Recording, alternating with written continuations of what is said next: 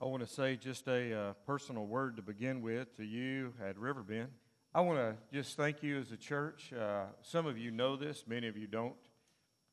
During a couple years of my life, which some of the old theologians would call the dark hour of the soul, having served in churches all over the South and around the world as a missionary, Tracy and I, particularly I, had a very, very difficult time. And during that painful time when I seemed not to be able to get an answer from God on a number of things and felt alienated, much like Job to some degree, this church became a place of healing and rest, a place of friendship and laughter. This church ministered to me and my family in ways that you'll never know. So today, I'm serving at Brown Baptist Church as their discipleship pastor, and it's an African-American church primarily on State Line Road in Swinney, and we're about 10,600 members at this point. God is still moving and doing dramatic things. So on behalf of Pastor Orr, I bring you greetings from our church, and I thank you for your ministry in my life that restored me and put me in a healthy place. When you guys had ministered to me, God took Tracy and I to Maryland to minister on the Chesapeake for a period of time, and then about 6 or 7 months ago, brought us back here. So I owe you a debt of gratitude. You ministered to us in a dynamic way, and I just wanted to say a word of thanks for your encouragement, your friendship. I mentored tons of pastors and leaders in churches all over, and 70 or so churches here in DeSoto and Tate County and other churches in Memphis.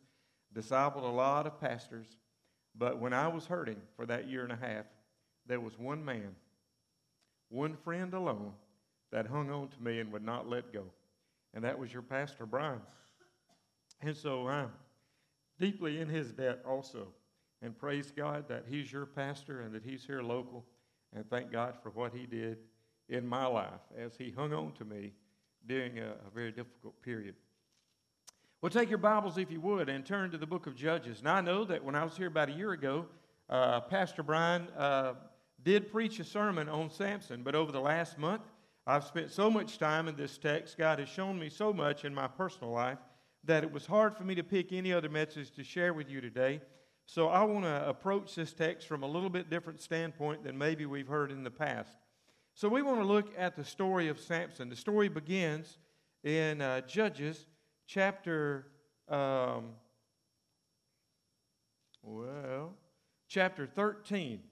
and Judges chapter 13, and the scripture reads, Now the sons of Israel again did evil in the sight of the Lord, so that the Lord gave them into the hands of the Philistines 40 years.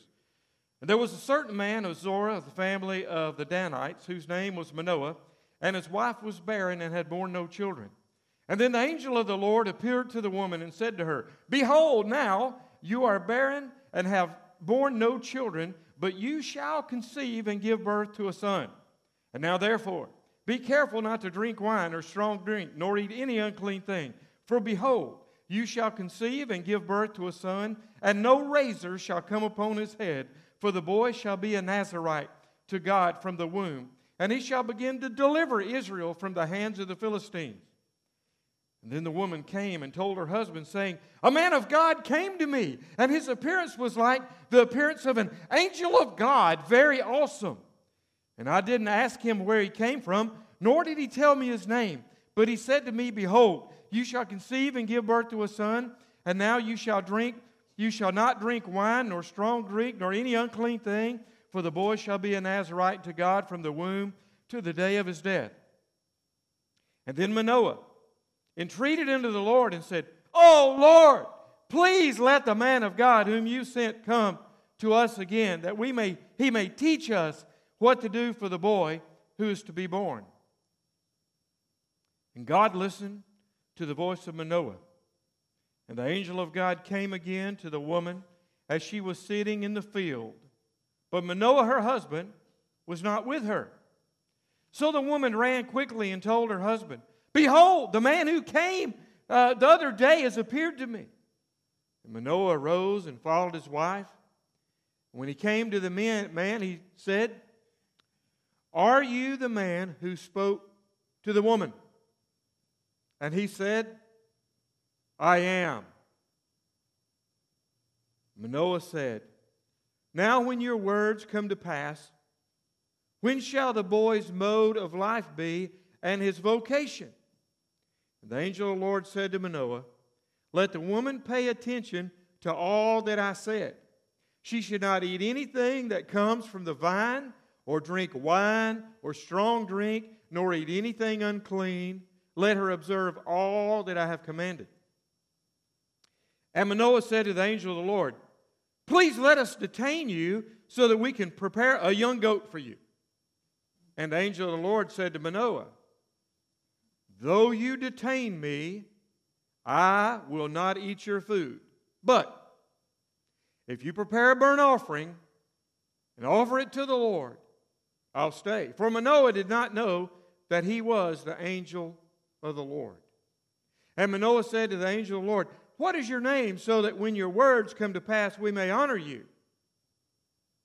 And the angel of the Lord said to him, Why do you ask me my name, seeing that it is wonderful? And so Manoah took a young goat and the grain offering and offered it on the rock to the Lord. And he performed wonders while Manoah and his wife looked on. For it came about, when the flame went up from the altar toward heaven, that the angel of the Lord ascended in the flame of the altar. And when Manoah and his wife saw this, they fell on their faces to the ground. And the angel of the Lord did not appear to Manoah and his wife again. And Manoah knew that he was the angel of the Lord. So Manoah said to his wife, We will surely die, for we have seen God. But his wife said, If the Lord had desired to kill us, He would not have accepted a burnt offering and a grain offering from our hands, nor would He have shown us all these things, nor would He have let us hear these things. Notice that Manoah's wife called the angel of the Lord in verse 23. She recognized she had been talking with pre-incarnate Christ. Verse 24. And the woman gave birth to a son and named him Samson, and the child grew up, and the Lord blessed him. The Spirit of the Lord began to stir him in Manahanan, Dan, which means the city of Dan, between Zorah and Eshtaol. I want to ask you a question this morning. What if God were to choose to give you and your husband, or you and your wife, a son who would be a deliverer of our nation? How would you raise a child that had been given to you by God to deliver your nation? Is it possible that God could raise up from Riverbend, from your very home, ladies from your very womb, husbands from your very seed, a deliverer of an America? If there were to be a spiritual awakening in America, surely God would use a man or a woman. And they must come from somewhere. And so my question to you today, are you willing to raise your children as if they will be the man or woman of God that the Spirit of God will anoint with His power to lead a brokenness, a humility, and a spiritual awakening? For if we are not raising our children to be such leaders, who will redeem our land? And where will this person come from? How will you raise your child? What did Manoah say? The angel of the Lord, Jesus Himself, pre-incarnate Christ, arrived and came to Manoah's wife and said, I'm going to give you a son. He's going to begin to deliver Israel. Not that He will deliver Israel, for Christ would be the one to deliver Israel. He will begin to deliver Israel.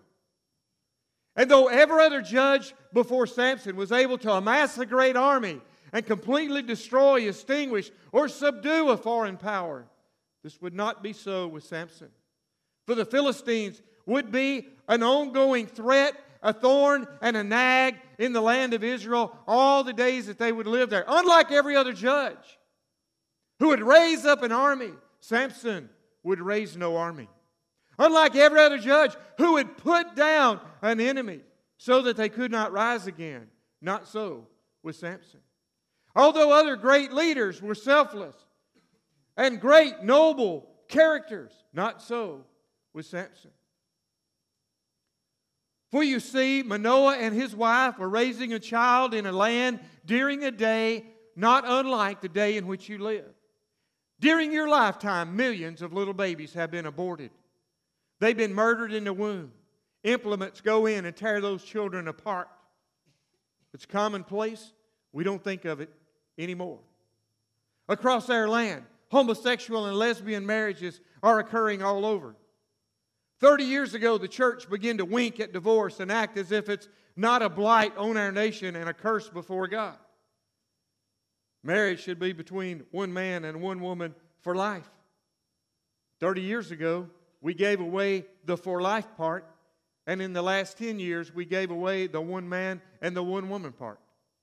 And so we live in a fallen, perverse, greedy, wicked, reprobate, immoral nation that's corrupt in its politics on every side of the aisle, who have no appreciation for life or old age. I predict we'll see euthanasia enacted within our lifetime and become a legal remedy for old age and poor health. And the same generation that loosed abortion for convenience will be the same people that die from euthanasia from the children who no longer tolerate their old age and inconvenience. We live in a day like the Danites, when we need deliverers and redeemers. We need men and women. We need boys and girls trained to look toward God, to be set apart from birth, to be raised in the Word of God, to have a mama and a daddy teach them every night in their home who God is, and to read the Bible, to hold their hand and pray with them. We need a generation that would raise up children. Will you be parents like Manoah? Manoah said, "Oh God, send your messenger back. I want to hear how I should raise my son." Manoah lived in a wicked generation. They neither understood the law or the Nazirite vow. He heard that his wife had been told this child shouldn't be exposed to any alcohol, that his mother should not drink any wine or any strong drink or eat any grapes or be around any desecrated dead carcasses or dead people. Oh God, show me how to raise my son. And so, God hears. Ladies and gentlemen, you may be saying, I want to raise a godly son. I want to raise a godly daughter. Do you want to really raise godly children? Then you get alone with the Lord God and ask Him, Father, what would you have me do in my home to raise godly children? What would you have me do? Manoah said, oh, tell me. An angel of the Lord came back and spoke and said, I have told her that he's going to be a Nazarene, that he should not drink of any wine or alcohol, eat any grape or anything from the vine, nothing fermented, nothing, to be around no death, no dead carcass, no. Manoah did not know the law. He did not understand the Nazarene vow, and so he's been trained by Jesus himself in how to set this boy apart. And so Manoah and his wife suddenly realized whenever they've made an offering to the Lord, no angel would accept a burnt offering for themselves. That would be heretical. That was God himself, Jesus Christ, pre-incarnate, that allowed them to make an offering that was burnt. And when it rose up into heaven, he rose up with it. And they're like, oh, we have seen God, will surely die. Well, they had not seen the Father God. They had seen the Son of God. They had seen the Son of God.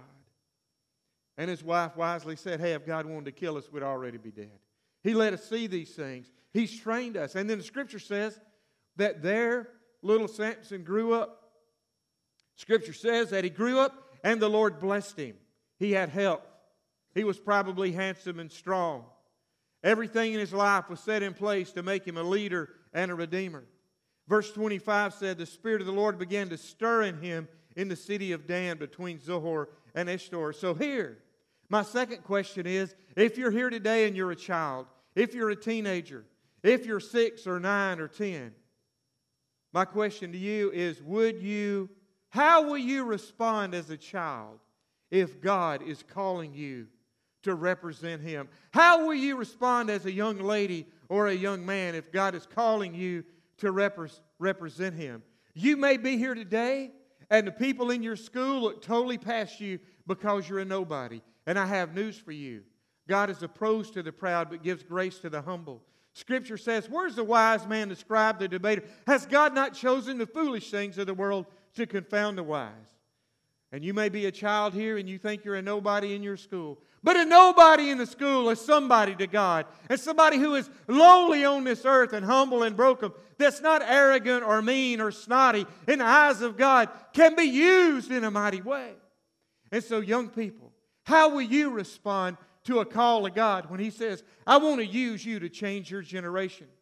I want to use you to show other people what Christ looks like in a school. I want to use you to learn the Word of God and be a voice to this nation and to your generation. I want to raise you up so I have a voice in your land. Young people, will you be that voice? God's calling you. You feel Him tugging at your heart. He's commanded us. Before Jesus left, He said, all authority has been given to me in heaven and earth.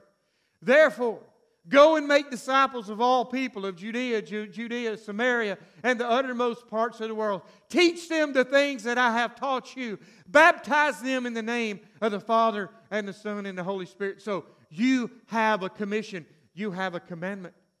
And so what will we do, young people? What if God chooses to give Riverbend a national deliverer as a son?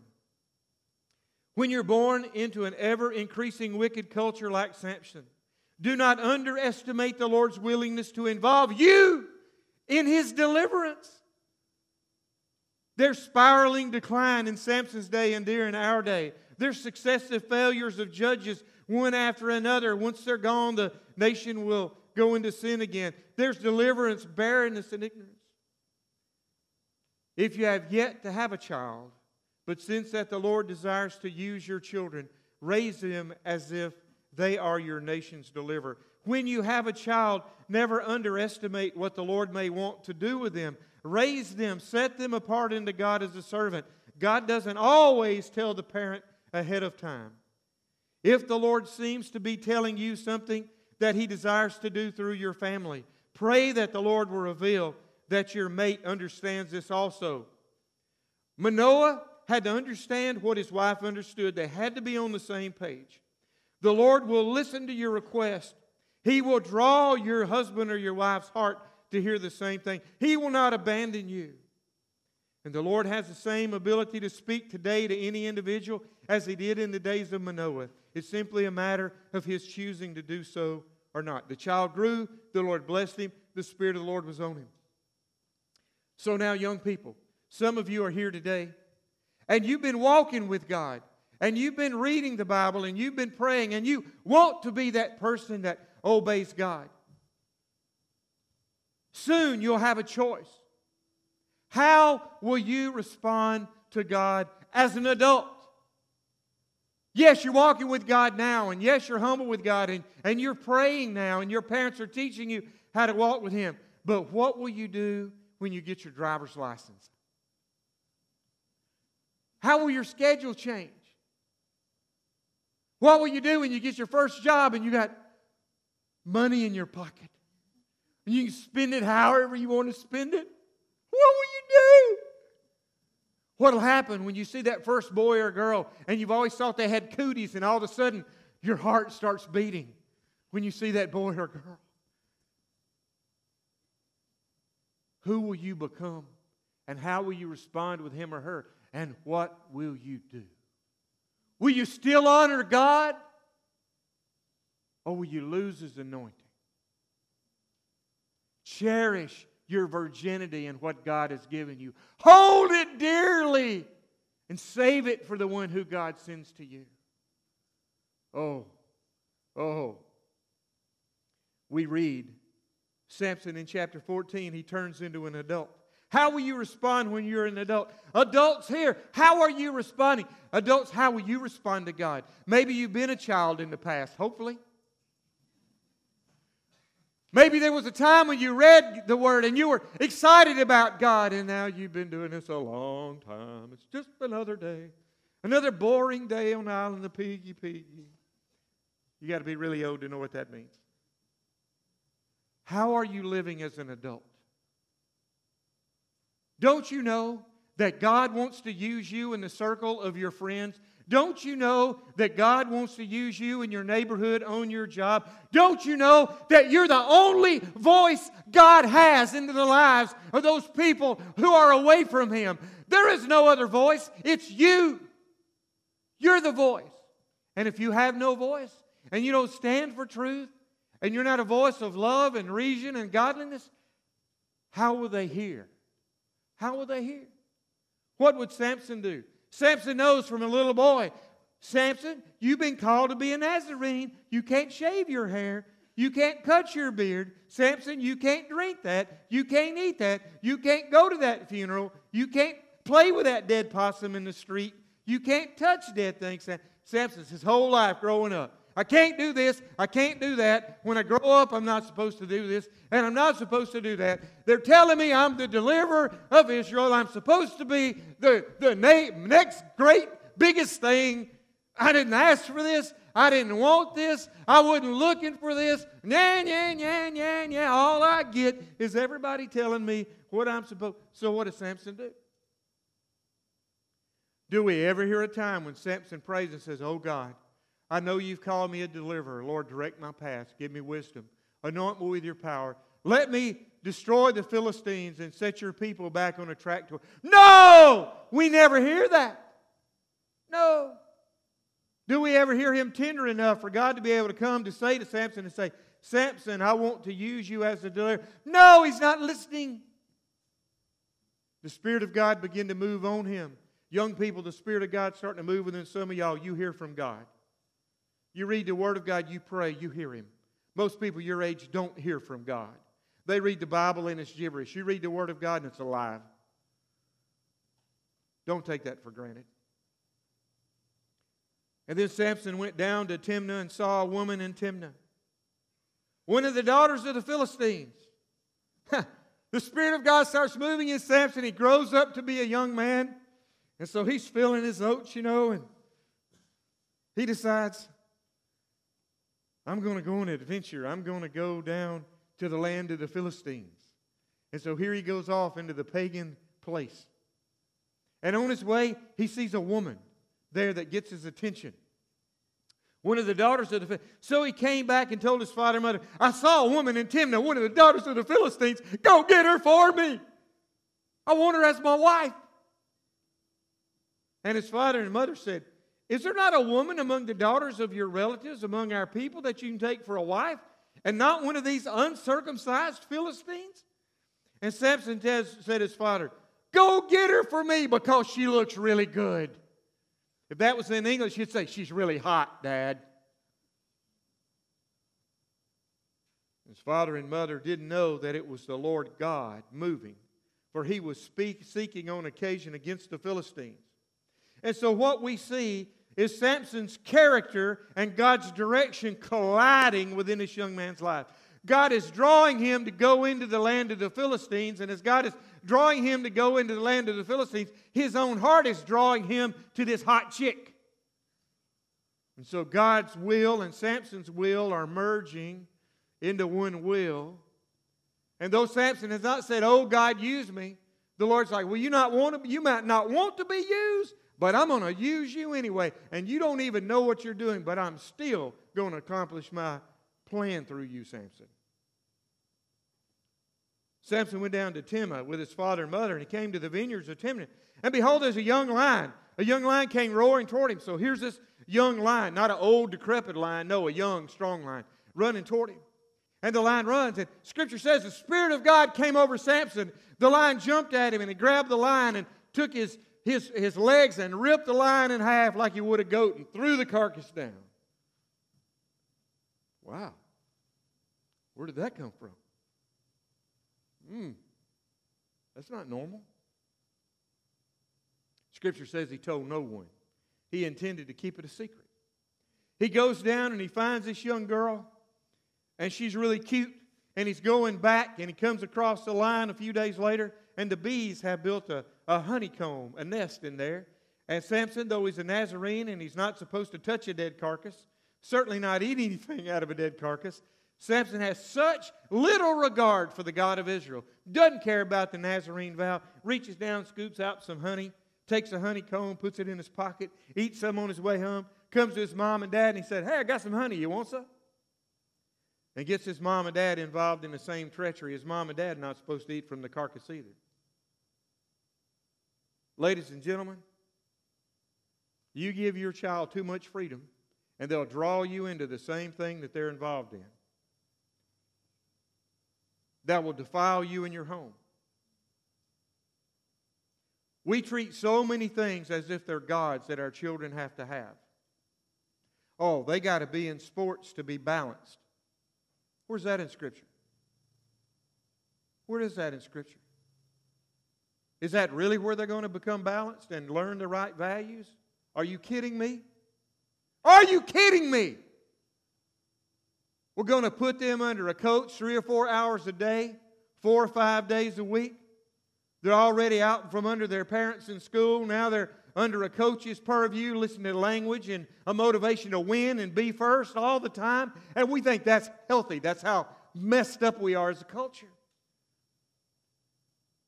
We let our kids drag us up into their cycle. Our home ends up on a schedule that no sane person could live in. We're dragging kids from here to there and all over the place. We have no stability in the home. It wrecks our finances. We're upset, frustrated, and angry because we never have time to do good, the right, or the best things. And we create chaos in our home. And we don't even realize we're eating the honey ourselves. Same thing our kids are crying out for, reaching into a dead carcass that'll kill them. We're just lapping it up with them. Because we're ignorant. We don't know. We don't understand that God has a bigger plan for us than to play Nintendo or video games 3 hours a night with our kids and think that's healthy. To be killing people. Something that's defiled, to create a desire to kill or conquer. How is that holy? No wonder this next generation is so flawed. We have no values. We have very little virtue. Oh, he decides to marry her. The parents come down and they bring a bag of money. So mom and dad are now supporting Samson's marrying a Philistine girl. They bring a bag of money. They set up a 7-day bachelor's feast, and it's a pagan Philistine feast. And there's wine and alcohol flowing. Crude jokes are being told. The father went down with the woman to Samson, made a feast, and the young men customarily do that. And they saw them there and brought 30 companions. If you read in the Hebrew language, there'd be 30 Philistine warriors. Crack troops, special forces division. So here, Samson is coming. He looks impressive. They know he's supposed to be the deliverer of Israel. They're not fools. So at this wedding feast, it's not just any people that come. The special forces Green Beret are there from the Philistines at this court. Can you see God's handiwork weaving this all together?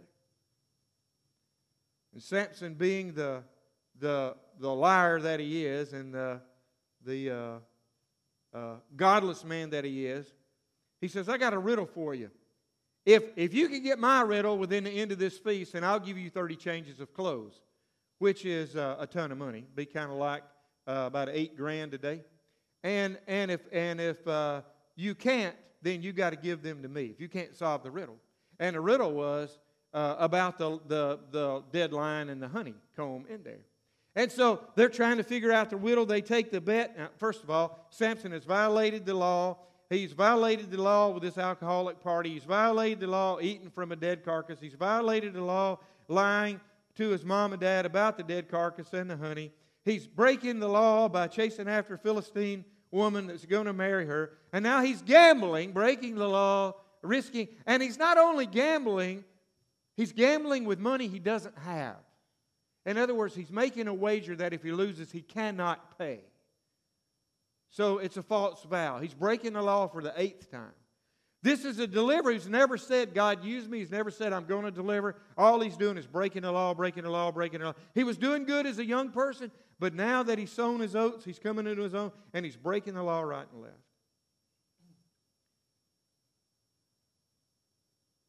The warriors determined they're going to lose all this money. So they go into Samson's wife and they say, look, if you don't tell us the answer to the riddle, we're going to burn you and your father's house. And they would have done it. And so she goes into Samson every day. Oh, Samson, please tell me the answer to the riddle. And he's like, look, I hadn't told my mom, I hadn't told my dad, so I'm sure not going to tell you. Oh, Samson, you don't love me anymore. You know, when a wife begins to break down a husband with tears and sympathy and accusations that there's no affection because he will not do what she wants, Satan is afoot. If you can't talk about things in a respectful, non-emotional way, there's something going on that's unhealthy in that relationship. Oh, Samson, you don't love me anymore. And finally, the Scripture says that he was so vexed, so frustrated, she pressed him so hard that he told her the riddle. She runs and tells the soldiers, and the soldiers come in, and they tell Samson, we know the answer to the riddle. It's honey in a lion, honey in a dead carcass. And Samson looked at him, he said, if you had not plowed with my heifer, you would not have known the answer to that riddle. I mean, he called his fiancée a heifer. That wouldn't fare in too good for their marriage. He got mad. What does Samson do to pay his debt? It says he went down to a city on the coast a few miles from Gaza. He killed 30 Philistines. He took their clothes and stacked them all up, and he took them back, and he paid his debt. When he paid his debt, you know what he did? He looked at his wife. He snubbed her. He would not go through with the wedding ceremony. He left angry. When he left angry, he disappeared for a while. Suddenly, he gets lonely. He wants a relationship. The Scripture says that he wants to come back and consummate his marriage. Verse 20, he was going to come back and consummate the marriage. He brought a young goat. And after a while in time of the wheat harvest, Samson visited his wife. This is chapter 15, with a young goat, and said, I'll go up to my wife in her room. In other words, he's going to have relations with her and consummate his wedding vow physically. He goes there, and her father said, well, Samson, you left mad. So I've given her to your best man. And so here Samson comes to consummate his relationship with his new wife, and she's married the best man at the ceremony. Samson gets so mad, his anger starts to burn. He leaves. He goes finds 300 foxes. He takes the foxes, ties their tails together, puts a torch on their tail. He gets and he rides down to a wheat field, and he lights a torch, and he lets those foxes go, and he gets another pair of foxes, and he goes to the next field, and all over the Philistine countryside he's loosing foxes that are running crazy, helter-skelter to and fro with this burning fire. And the result is that all the wheat and all the olive groves and all the vineyards across all of the Philistine territory in that harvest was burned to the ground. So there would be famine the following year.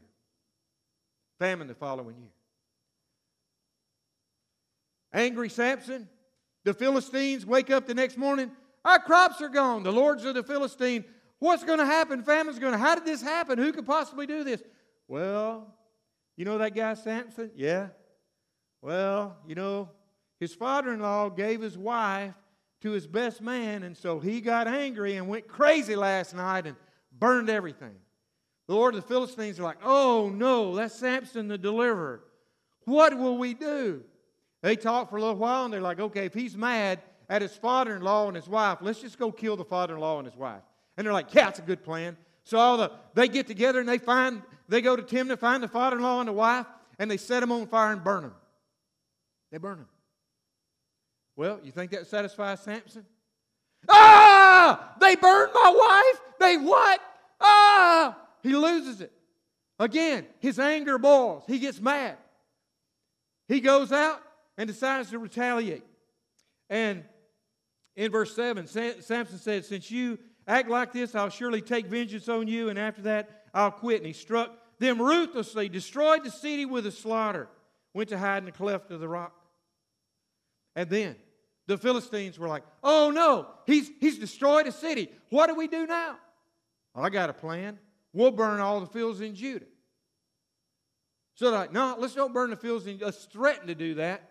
Let's go to the lords of the Judah and tell them if they don't give us Samson tied and bound, we're going to burn all their fields and everybody will be in a famine. And they're like, yeah, that's a good plan, that's a good plan. So they get together, and they go to the lords of the Judah and they say, look, if you don't give us Samson, we're going to burn all your fields and all your vineyards and all your olive trees and your homes. We're going to take you out. And so the lords of the Judah, the tribal leaders of the elders, come to Samson and they find him there in the heart of Israel. And they say, Samson, could we bind you, please, and take you to Gaza? Could we bind you and take you to Gaza? And Samson's like, are you going to kill me? And they're like, no, we're not going to kill you. And he's like, okay, go ahead, bind me. Y'all get a picture. Samson has just burned the fields of Philistine. He's destroyed crack troops. He has devastated an entire city. This man is more powerful than any other judge in the history of all of Israel. The most powerful figure they've ever seen. And their land is so twisted and so corrupt that rather than saying, Samson, we'll follow you. We know God's hand is on you. We know that the angel of the Lord spoke to Manoah.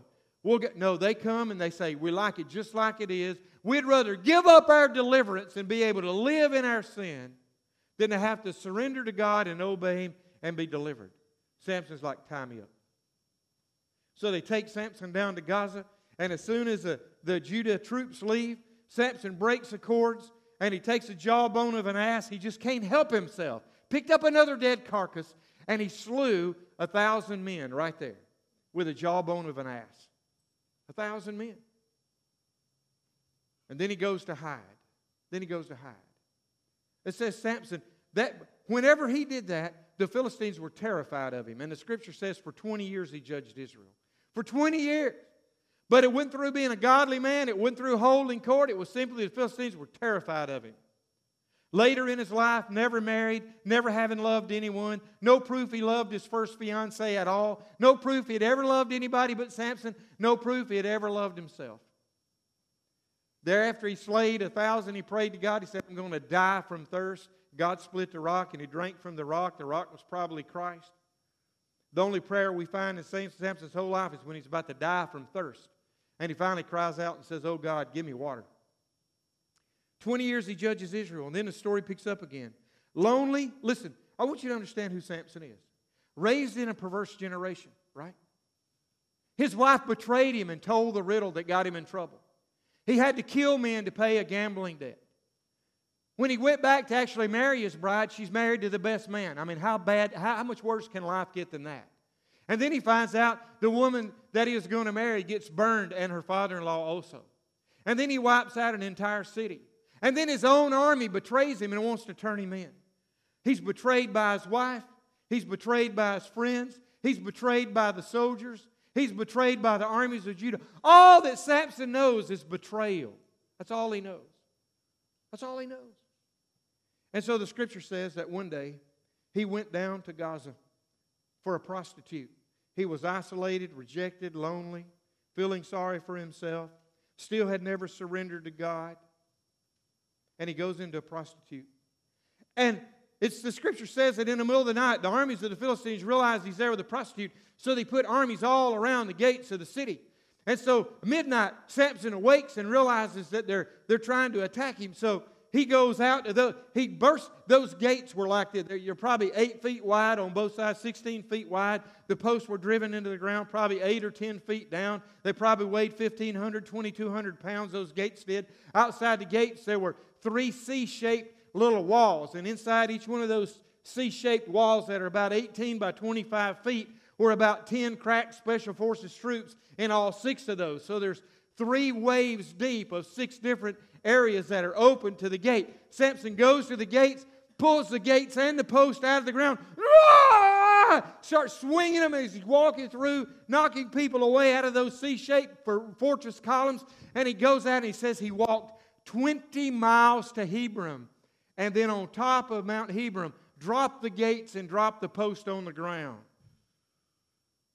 As if to prove, if the armies had ever followed me, I could have led this nation. That's why he did that. He made a point He just took the gates of Gaza all the way into Hebron and dropped them on the ground. It's like a mic drop moment. Wow. Betrayed by a prostitute. And now what will happen to Samson? What will happen to Samson? He finds a woman, and it says for the first time that he fell in love. He actually fell in love. This selfish, narcissistic, pig-headed, retaliating, arrogant man fell in love. Can I just say a sentence about Samson? Samson never agreed to do anything for God, but God used him over and over again to devastate the Philistines. Listen to me. There are times when God will raise up a national leader, and that national leader will be narcissistic and boastful and angry, and that national leader will retaliate against other people, won't take anything off of anybody. There's times God will put a man in national leadership who's got a nasty attitude and a dirty past. There's times that God will put a man in leadership who's got a beautiful foreign wife and has got a love for beautiful things and beautiful women. There's times God will put people in national leadership who've got an incredible resume of success and victory in their life and have no character while they've done it. Y'all hear me? There are times God, even though a man does not know that he's being used by God, God Himself will raise a man up and give him a national platform and national influence and leadership, regardless of all his selfishness and corruption, pig-headed, stubborn, retaliatory anger, and use him to accomplish His own will in that position of national leadership. Wow, sound familiar? Samson is that man. He falls in love with Delilah. He goes in Delilah, another Philistine lady, and he's laying in her lap one day, and the Philistine lord say, Delilah, we'll give you 1,100 pieces of silver. We'll make you the wealthiest woman in the land if you'll tell us where his strength comes from. And so she's like, okay, deal. And he's laying, she's like, oh, Samson, where does your strength come from, Samson? And he lies. He said, well, if you take some bowstrings made from the sinew of animals and you tie up my hair, then all my strength will be gone. He's toying with what is godly and holy, his hair. He's hinting toward the real truth in his own life. He's compromising just a little about his hair. But he's lying. It's not the fact that you put bowstrings made from sinew. By the way, when she weaves the sinew in his hair, that's a violation of the law. That came from a dead carcass, just so you know. Another violation. She said, Samson, the Philistines are on you. He bursts up, pulls this out, kills the Philistines. He goes back to her. He lays back in her lap another night. She said, oh, Samson, you were toying with me. How do you really, where's your strength really come from? Well, if you'd used some fresh ropes that hadn't been dried, then you would have been able to take all my strength away. And she's like, oh, well, go to sleep, little Samson. She massages him away and he goes to sleep. Ties 7 ropes in his hair. Samson, the Philistines are on you. The Philistines burst in with the soldiers and he kills them all. And yet again, he goes back to her knowing she's betrayed him 2 times already. Oh, Samson, would you please tell me you're lying to me? Do you really love me, Samson? He's like, well, if you weave my hair 7 times with a weaver's machine and pin it, then my strength will all be gone. She's like, oh, go to sleep here on my lap, Samson. And he goes to sleep. Then she cries, the Philistines are on you. And he jumps up and pulls the pin out and he kills them. The 4th night, she's vexing him, begging, oh, Samson, you're lying to me. You don't care about me. Oh, Samson, you ought to tell me where your strength comes from. And the Scripture says she worried him to death. Young people, when you're trying to live holy, and you're with that guy or that girl and you're alone, and they keep challenging you, and they're like, well, if you really cared about me, you'd let me do this. If you really love me, you'd let me do this. Let me tell you something. Whenever Samson laid there, and she said, Samson, tell me, and he said, I'm a Nazarene, Delilah. If you shave me bald and put a razor on my head, all my strength will be gone. And she knew he was telling the truth. when he told her, he knew what she would do, right? And so he chose the love of his life over the love of his God. And when he violated the law by drinking, it didn't take his power away. When he ate out of the dead carcass, it didn't take his power away. When he gambled, it didn't take his power away. 18 times the man violated the law, it didn't take his power away. But when he chose the love of a person over the love of God,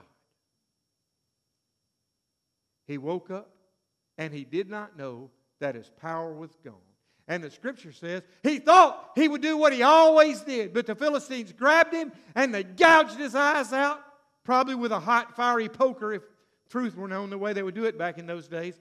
And they put him on a grist mill to display him. And there, like an ox turning a big stone with a piece of wood, he would spend his life as a bald-headed, poked-out-eyed, blind fool who a woman had done in for 1,100 pieces of silver. What would ever happen to Samson? The only time he had ever attacked a Philistine was because of the rage of what had happened with a woman. Think about it. Every time he would retaliate, it all goes back to what happened to a woman. Everything in his life was tied to a single weakness. How he responded to a woman in his life. And there he was. All through the texture it said, she looked good to him, or she looked good to his eyes, or she was pleasing to him. And now, y'all hear me, the very thing that was his greatest joy, what he could see. Some of you struggle with pornography in this room. Some of you struggle with R-rated movies in this room. Some of y'all going to go see Darker Shades of Grey, whatever that nasty movie is. And God's like, okay, Samson, you keep on playing and living for what you see, and eventually you're going to lose your ability to see. You see, God takes away eventually. When you keep on disobeying Him, God will take away the very thing you find your greatest joy in or security in. Jacob was on the Jabbok, and he had all these armies out separating Esau. Esau was coming, and Jacob had always been a liar and a trickster and a con man, and he had a plan. I've got Leah way out there, and then I've got Rachel right up here, and I've got all these animals to give to Esau, and if he comes to me to kill me, I'll hear the ruckus, and I'm on the other side of this big valley, and I'll run and leave. But when God jumped on him that night and wrestled with him all night long, before he left, God did one thing. Well, He renamed him Israel, but what's the other thing He did? He touched his hip and took out the sinew of his hip so that no longer could he run. The thing that Jacob could always do was outsmart and get out of things, and that night his plan was to run if Esau came and he heard a war. And God's like, oh no, big boy, you are not going to be able to run. I'm taking your contingency plan away. The thing you've always trusted on, your ability to outsmart everybody else, you'll never be able to do it again. And Samson's eyes were where he found his joy. It drove his entire life.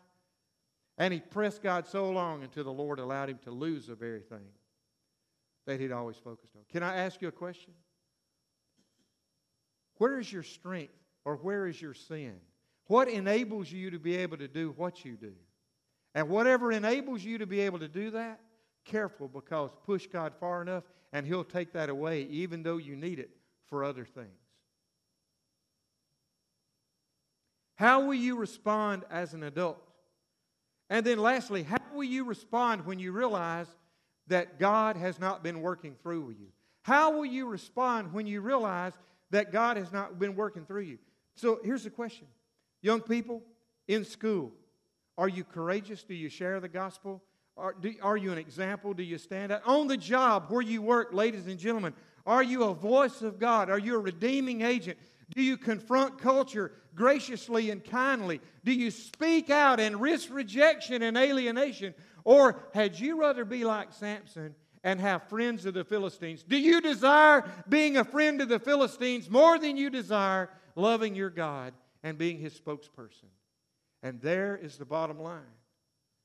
Do we love the Philistines more? Do we want to fit in? Do we want to play down in Gaza? Do we want to be their chum and their buddy? Or do we love the acceptance and the glory and the ways of God more than we do the ways of this world and the acceptance of those people who are around us day to day? And there is Samson's battle. They're toying with Samson. They make a mockery of him. There's a huge coliseum. The roof is curved in a C shape. There's 3,000 to 5,000 people up on that roof probably. All the lords of the Philistines and the wealthy people are down below. There's these two huge columns that go up to support the edges of that C-shaped amphitheater roof that those thousands of people are on. And they're making a fool of Samson. And they bring him out and they put him between those two columns. And Samson looks down to a little boy and says, "Hey, son, put my hands on the columns so I can rest." Samson's hair had grown out and had begun to become long again. Samson prayed and said, "Oh God, allow me to deliver Israel. Let me destroy these Philistines for having taken my two eyes. Let me push down these two columns. Oh God, give me your strength back, God." And the Scripture says he began to push, and with all of his strength and all of his might, and those massive columns weighing thousands upon thousands of pounds toppled. The roof toppled in, killed thousands upon thousands of people. And Scripture says that more died at Samson's death than died during his life. More died at his death. He said, "Let me die with the Philistines." And here's my word to you today. Maybe, just maybe, you've not been that courageous person in the school or on your workplace, on the job, or in your community, among your little circle. Maybe you've never taken a stand for holiness and righteousness. Maybe you've never shared the gospel.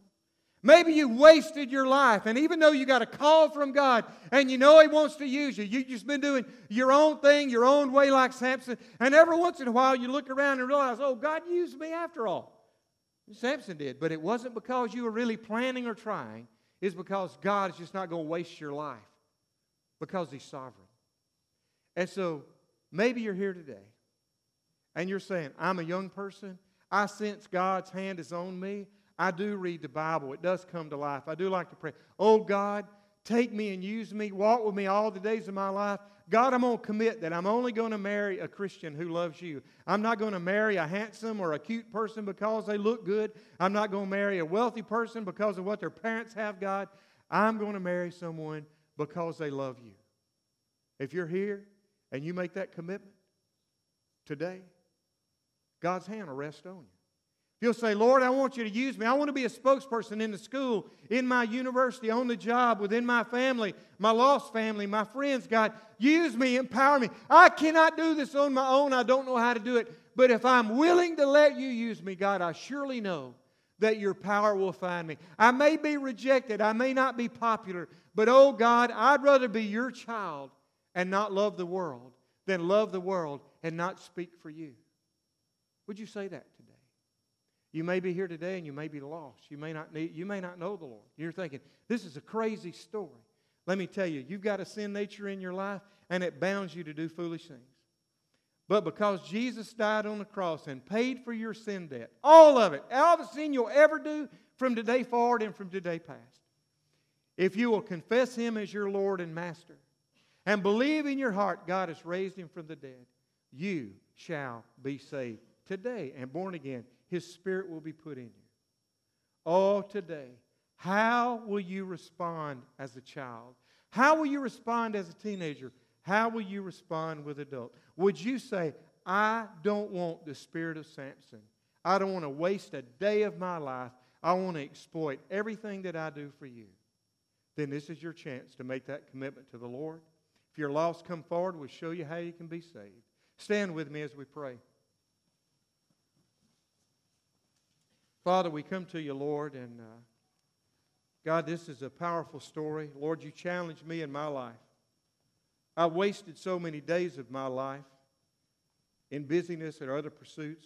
Father, I don't want to waste a day.